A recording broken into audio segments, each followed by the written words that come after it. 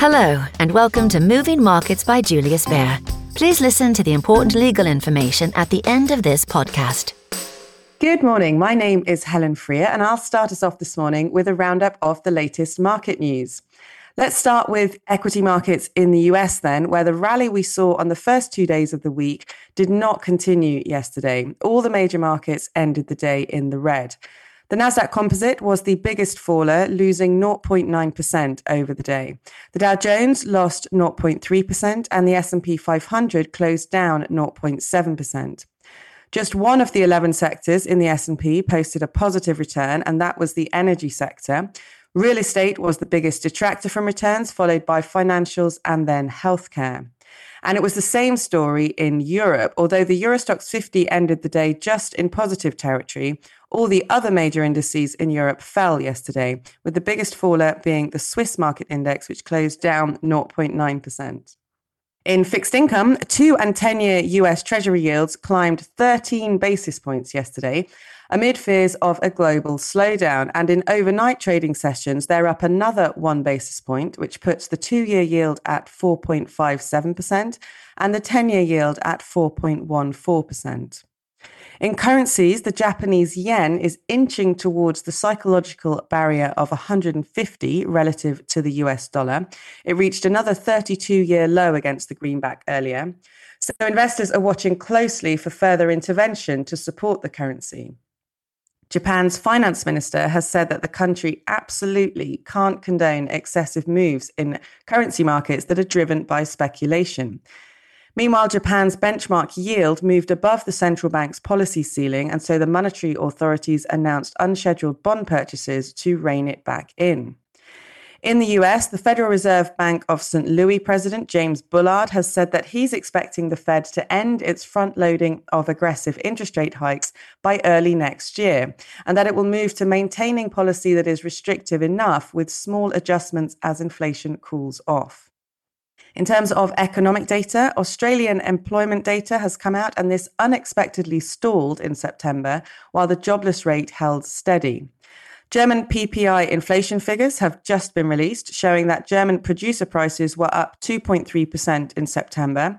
This was higher than the figure expected, and the main contributor to the rise was still energy prices.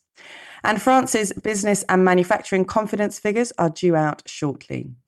Yesterday, we got the UK's inflation figure for September, which came in at 10.1%, matching the record high seen in July.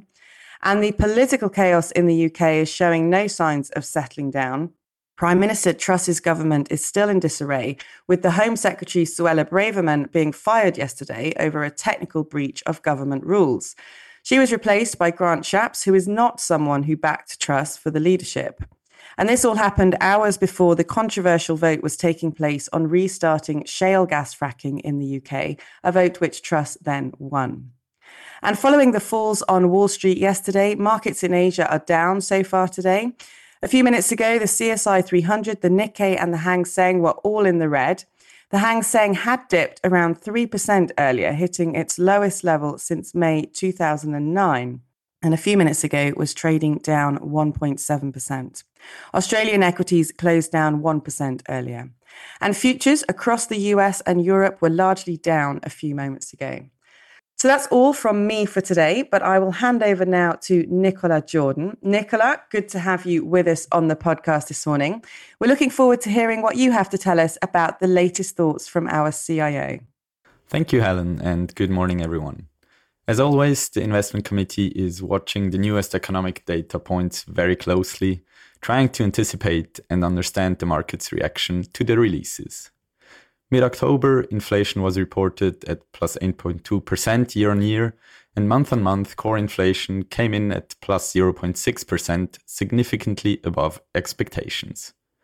S&P 500 futures were up around 1% before the release, and plunged to minus 2.5% following the news, likely in anticipation of an even more aggressive Fed. The market opened at 3,490 points and then steadily climbed for the remainder of the session to close at plus 2.6%, achieving one of the most spectacular intraday reversals in market history.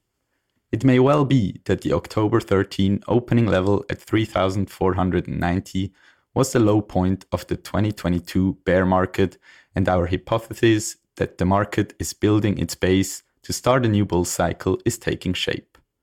The next crucial events for market will be the unfolding earnings season, which so far looks rather supportive following the first few reported results.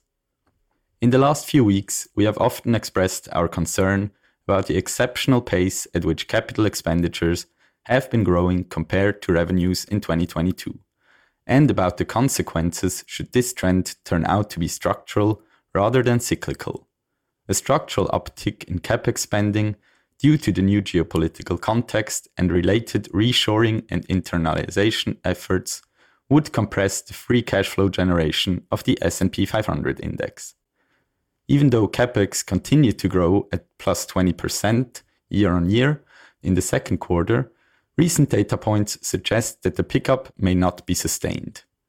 Recent figures from both the Philadelphia Federal Reserve as well as from the Business Roundtable survey fell from their peak, indicating lower capital spending ahead. We will continue to monitor the situation closely, as earnings and the overall resilience of the economy remain key going forward. Despite some expected negative surprises in the ongoing earnings season, we do not expect a decline of 15 to 20% that would justify an index bottom at around 3,000 rather than 3,500 on the S&P 500. As long as the economy keeps expanding in nominal terms, there is no reason for earnings to collapse. That's all from my side. Back to you, Helen. Great. Thank you very much, Nicolas. And that's all for today. So thanks very much to our speakers and to everybody for tuning in. Have a great day, and I hope that you'll join us again tomorrow. Bye for now. The information and opinions expressed in this podcast constitute marketing material and are not the result of independent financial or investment research. Please refer to www.juliusbaer.com/legal/podcasts for further other important legal information. Für unsere deutschsprachigen Zuhörer. We would also like to make you aware of Marktanalysen und Gespräche, a monthly podcast in German, where Julius Baer experts discuss some of the latest market developments. We share our key research and insights on today's ever-changing economic landscape in German. Search for Marktanalysen und Gespräche on your favorite podcast player.